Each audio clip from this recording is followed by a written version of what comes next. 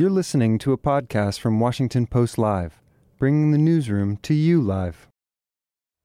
Good morning and welcome to Washington Post Live and another in our series on protecting public safety. I'm Jonathan Capehart, Associate Editor at The Washington Post. The brutal death of a 29-year-old black man, Tyre Nichols, at the hands of Memphis police officers has renewed questions around police accountability, police training, and use of force policies. Joining me now is the third-ranking official at the Department of Justice, Vanita Gupta, Associate Attorney General of the United States. Vanita, welcome back to Washington Post Live. Good to be here with you, Jonathan.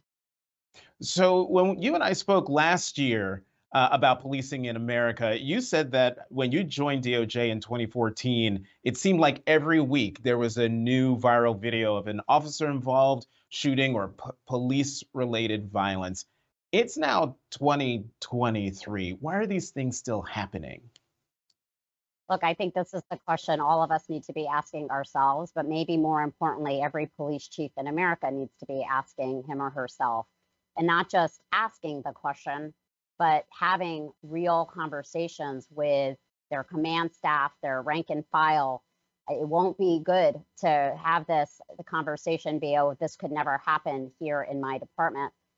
These are issues of culture in police departments. What is the culture of policing in any specific department? What's the training? We know that after George Floyd's murder, there were a lot of police departments, as well as law enforcement agencies across the federal government, including even the Justice Department, that took a look at our use of force policies and in many instances updated them to include things like the duty to intervene, the duty to render medical aid, the duty to de-escalate. But we also know, and I've said this before, as have others, that culture eats policy for lunch.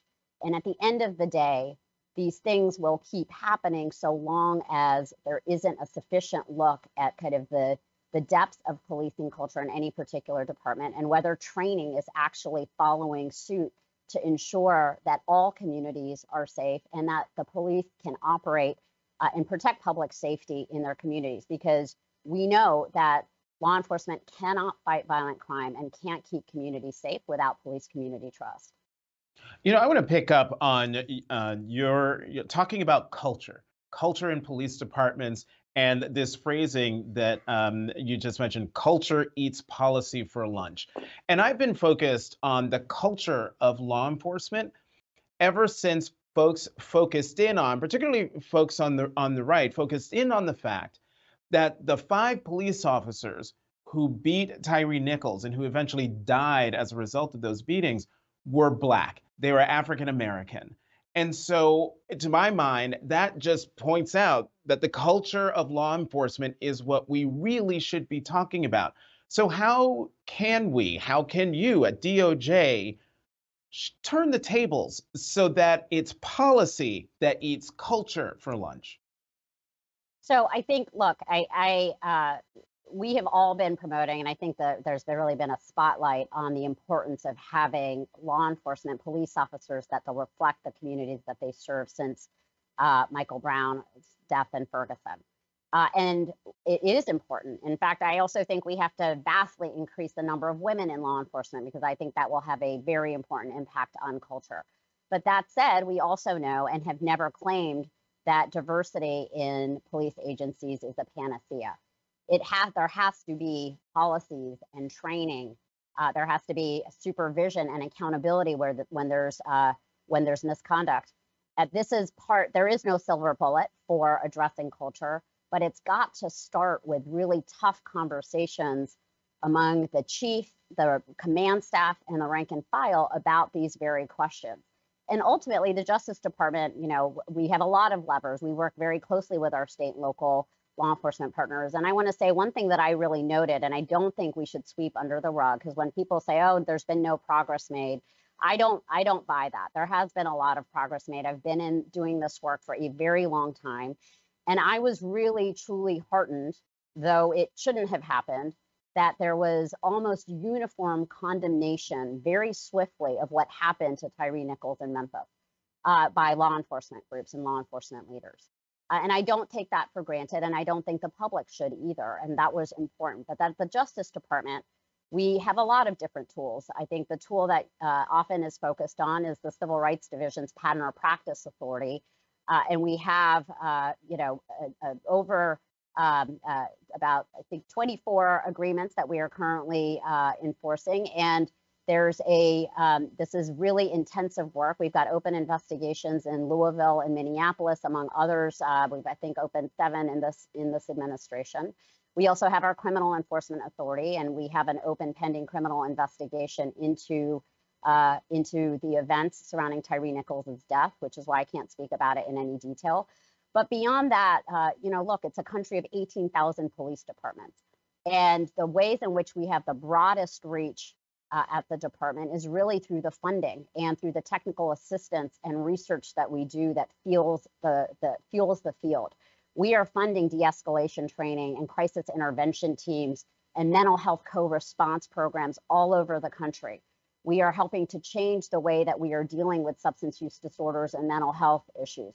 We have collaborative reform initiatives that we've now been able to fund at much greater levels, where police chiefs and mayors know they have problem issues in their departments and can call on us to come in and work with them to make those, to find out what the sources of the problems are and how to rebuild trust between law enforcement agencies and the communities through reforms. We have a lot of research and technical assistance. And so this is all part and parcel of the broad array of tools that we have. And as was mentioned in the introduction, when President Biden signed the executive order in May, there were about over 90 deliverables for the Justice Department. And they range from everything from focus on retention, recruitment, and hiring of officers to the establishment of a national law enforcement accountability database, which would include information about officers' convictions, terminations, sustained complaints, et cetera. This is a database that was supported by law enforcement and civil rights groups, really to be able to empower law enforcement hiring executives to know the backgrounds of the officers they may be bringing. This applies, the president's authority is of course limited to the federal government, and so it applies to federal law enforcement. State and local participation will be voluntary, and we have in the executive order as well an accreditation scheme and our grants that we give to really incentivize state and locals to participate until and unless Congress acts and passes legislation that makes this mandatory for all police agencies. So I hear you on all the actions that the administration has taken. I hear you when you say that progress has been made and that you were heartened by the fact that there was almost nearly universal condemnation by law enforcement of what happened to Tyre Nichols. And yet, in a new Washington Post ABC News poll, it found that public confidence in police dropped after what happened to Tyre Nichols in Memphis. 60% of Americans are more doubtful that police officers are properly trained to avoid excessive force. What do you make of that? How can you turn public perception around? Look, I would have been shocked if it had been any other way. I mean, the video was put up for the nation to see, and in the aftermath of incidents like this is often a consequence, and the public starts to have a lot of questions. I think we are right to have these questions, but I think importantly, it's law enforcement leaders, it's command staff, it's rank and file, it's the police unions that need to be having these conversations. And I believe in many corners are having the right conversations about what is the culture in this department. It is hyper local work that ultimately needs to happen. Look, the federal government has the tools that we do, but ultimately this breaks down into important leadership at the local level to make the changes and to really evaluate. So there's been a big focus right now on specialized units, for example. Memphis had the Scorpion unit, and the focus, I think, I think every police chief in America should be right now looking at what, if they have specialized units, what are the tactics those units are using? What's the accountability and data that's coming back to supervisors to understand how officers are engaged in the field? Is that a roving unit that operates outside of the rules of the department? Is it the type of strategy that, I mean, there's a lot of different kinds of specialized units, but for the kinds of hotspot specialized units, is this the type of strategy that is actually bringing violent crime down? there have been a lot of scandals with these specialized units in cities around the country. And then when violent crime goes up, there's often a tendency to try to grapple at ways, obviously, to address and bring public safety. But, is the type of specialized unit that the Scorpion unit represented the answer, or is it focused deterrence, which really focuses on policing strategies that are looking at the people in communities that are engaged actively in violence and a much more kind of people-centric with wraparound community services, often with a lot of community input into public safety strategies. We've got to ask these questions, and we can't just go incident to incident saying, oh, this could never happen again, or this won't happen in my department. And that's why, for me right now, the Justice Department, I've asked our team to look into providing guidance for police chiefs that really, I think, all across the country need to be conducting reviews of their units if they're using it, and asking these really hard questions to make sure, not just in words, but that something like this doesn't happen again. Well, let's talk about the police chief in Memphis, Police Chief C.J. Davis. She's been credited with taking swift action in the days that followed. She disbanded that police unit, the Scorpion unit that you've been talking about. And Scorpion is an acronym for Street Crimes Operation to Restore Peace in Our Neighborhoods. She fired the 5 officers. She's putting 7 more under investigation. Is what Chief Davis did a template for other jurisdictions to follow? I think it was really important that she showed immediate leadership and took things in hand and did not try to dismiss the gravity and severity of the act. I obviously can't speak to the specifics here, but I think that it was really important that she understood immediately, what this meant and what the gravity was. And so, one may have a lot of questions about why she set up the Scorpion unit, starting with its name. I think there's been such a focus among law enforcement leadership, rightly so, about pushing forward a guardian mentality versus a warrior mentality. But I know that she is somebody who has testified in Congress in support of police reform. I think that her leadership in the immediate aftermath of an incident like this really matters. It matters for the country. I thought it was incredibly important that the family that Tyre Nichols' mother and stepfather called repeatedly for peace in the streets, but also for justice.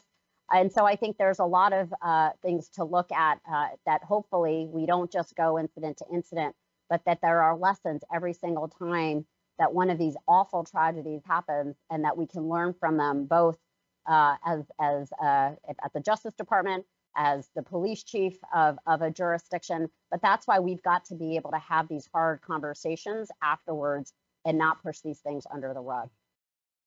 I have an audience question that gets to a bigger issue that I don't think a lot of Americans realize, and that is about police recruitment. Police departments around the country are having a hard time recruiting officers. And this question comes from Judith Karen in Massachusetts. How do communities select, train, retain qualified law enforcement candidates without lowering standards? Recent statistics indicate recruitment is getting much harder. Police officers in the United States receive less training than their European counterparts, and American civilians own 393 million guns. This is a complex and disturbing topic.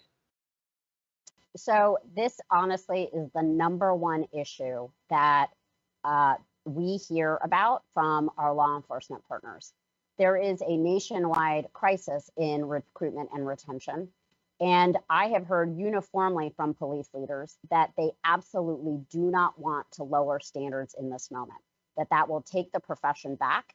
And so that we are engaged with them in creative ways to deal with this, thinking through everything from recruitment at HBCUs and incentives for people to become police officers, ways to, the morale of officers and whether people see themselves as police officers in communities that may have experienced acts of law enforcement related violence or misconduct.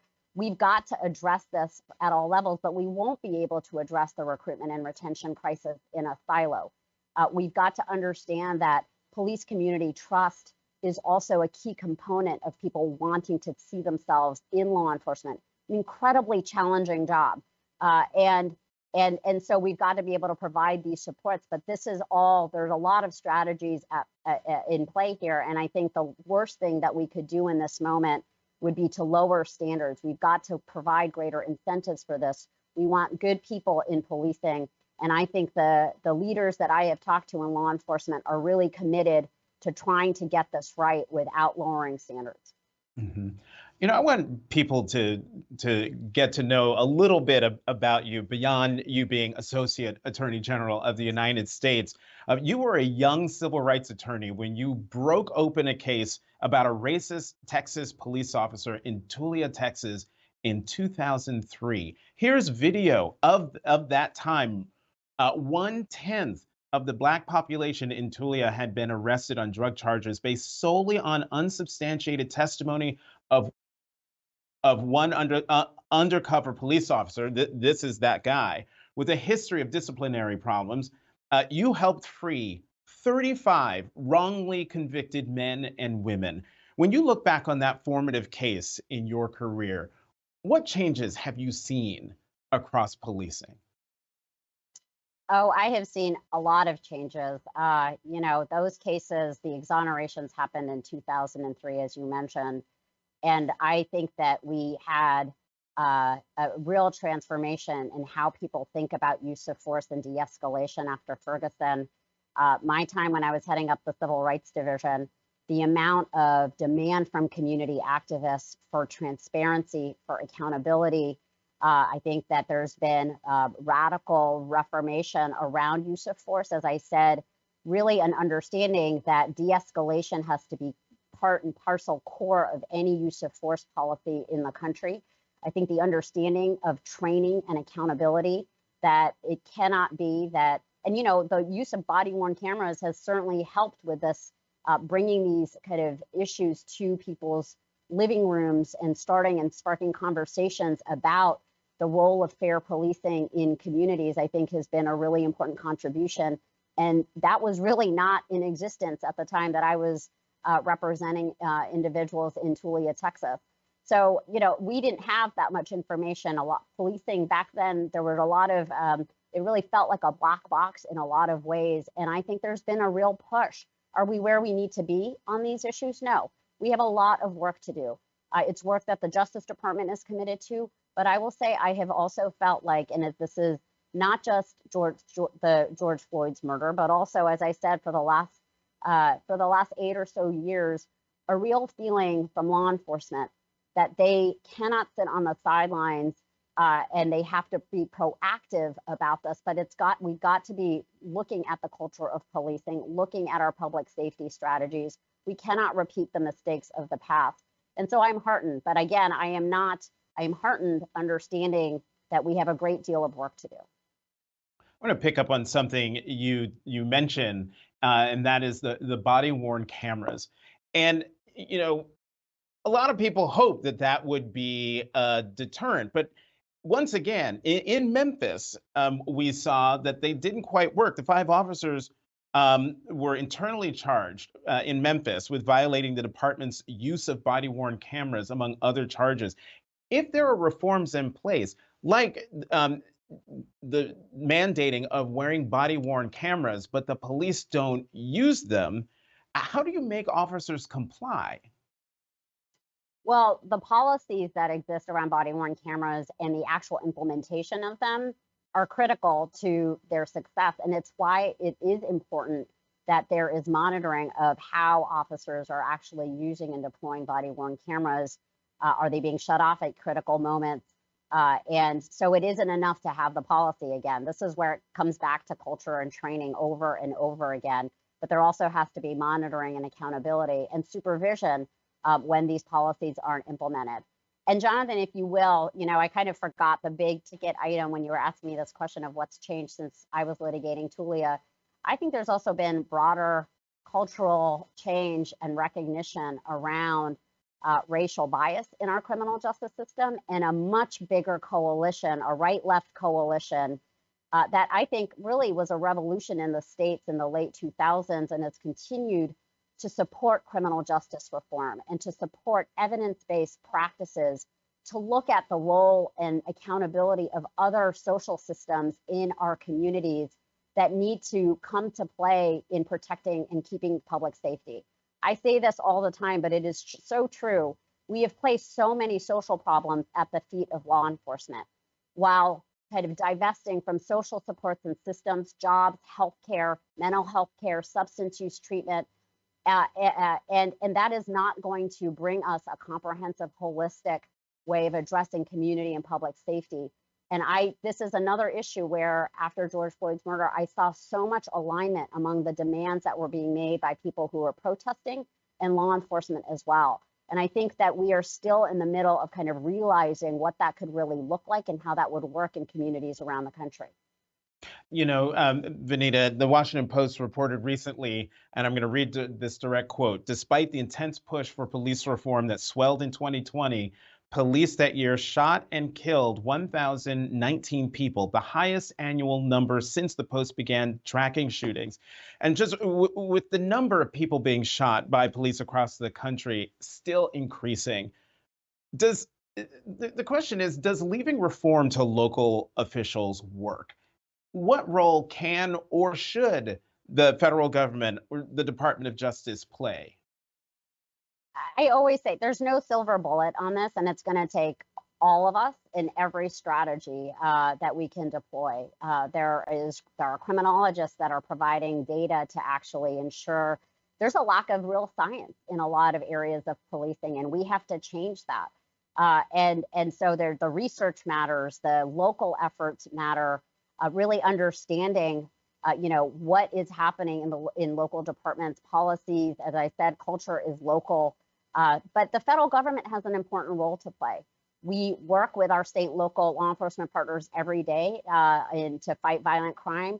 But we are also here at the Justice Department. We keenly understand that we cannot do that without police community trust, and that we have to also practice what we preach here in the federal government.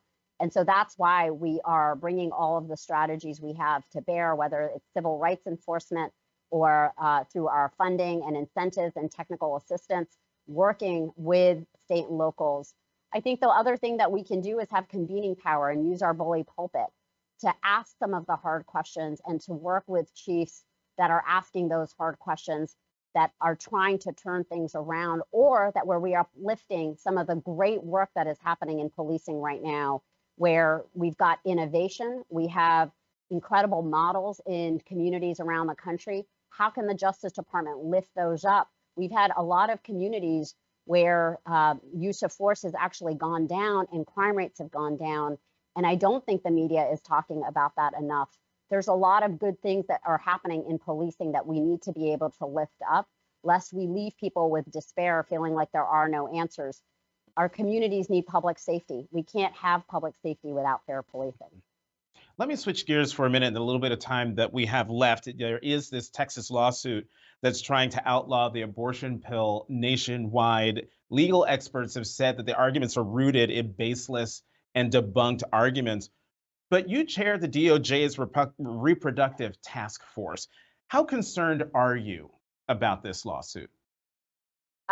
We are concerned about this lawsuit. We are vigorously defending the Food and Drug Administration in unprecedented litigation that is seeking to withdraw mifepristone from the marketplace. It's a challenge to the FDA's actions from over 22 years ago. And this is an action that would work severe harm to all of those who depend on this type of access. This is our litigation in defense. We are vigorously defending this. And the Reproductive Rights Task Force is hard at work. We've got 12 different components of the Justice Department that meet almost daily to talk about how can we use all of the levers that we have to protect reproductive health care access in a post-Dobbs world. And we will not hesitate to act where we find violations of federal law. Vanita, we have just a couple minutes left, and I want to end on this. In the intro video, we heard people in Memphis, Tyre Nichols' family being part of a chant where people saying, "Justice for who? Tyre Nichols." And I'm wondering, what do you think justice for Tyre Nichols looks like? Well, I would just invoke what I heard from Tyre Nichols' own family, which is that justice looks like what happened to Tyre Nichols never happening again. And that is their mandate to all of us. And I think it is an incredibly important mandate. It would be a mistake in these moments to just throw our hands up and to say, oh, nothing is ever going to change and nothing is changing, because I do think there has been some progress. And I think that it has come because people have refused to just accept the status quo, and people who understand how important it is to have fair policing to be able to live in safe communities. And so this work is going to be ongoing, and we're going to keep at it. And we're going to bring every strategy that we can to bear to address some of these issues. But I do think that it is important that, frankly, that we are even having this conversation. I don't know how many of these types of conversations were happening back when I was litigating in Tulia in 2003. I tried desperately to get the media to care about what was happening in the criminal justice system in Texas and in Tulia in particular, but to understand some of these systemic issues and to continue to put them on the front page of the media, and to continue for all of us to engage in thinking about what is going to make a difference and how can we change from where we are today to do better. And that's why I'm grateful that you asked me to come on, and I hope that you will continue to have a focus on these critical issues that are so important for all of our communities in this country.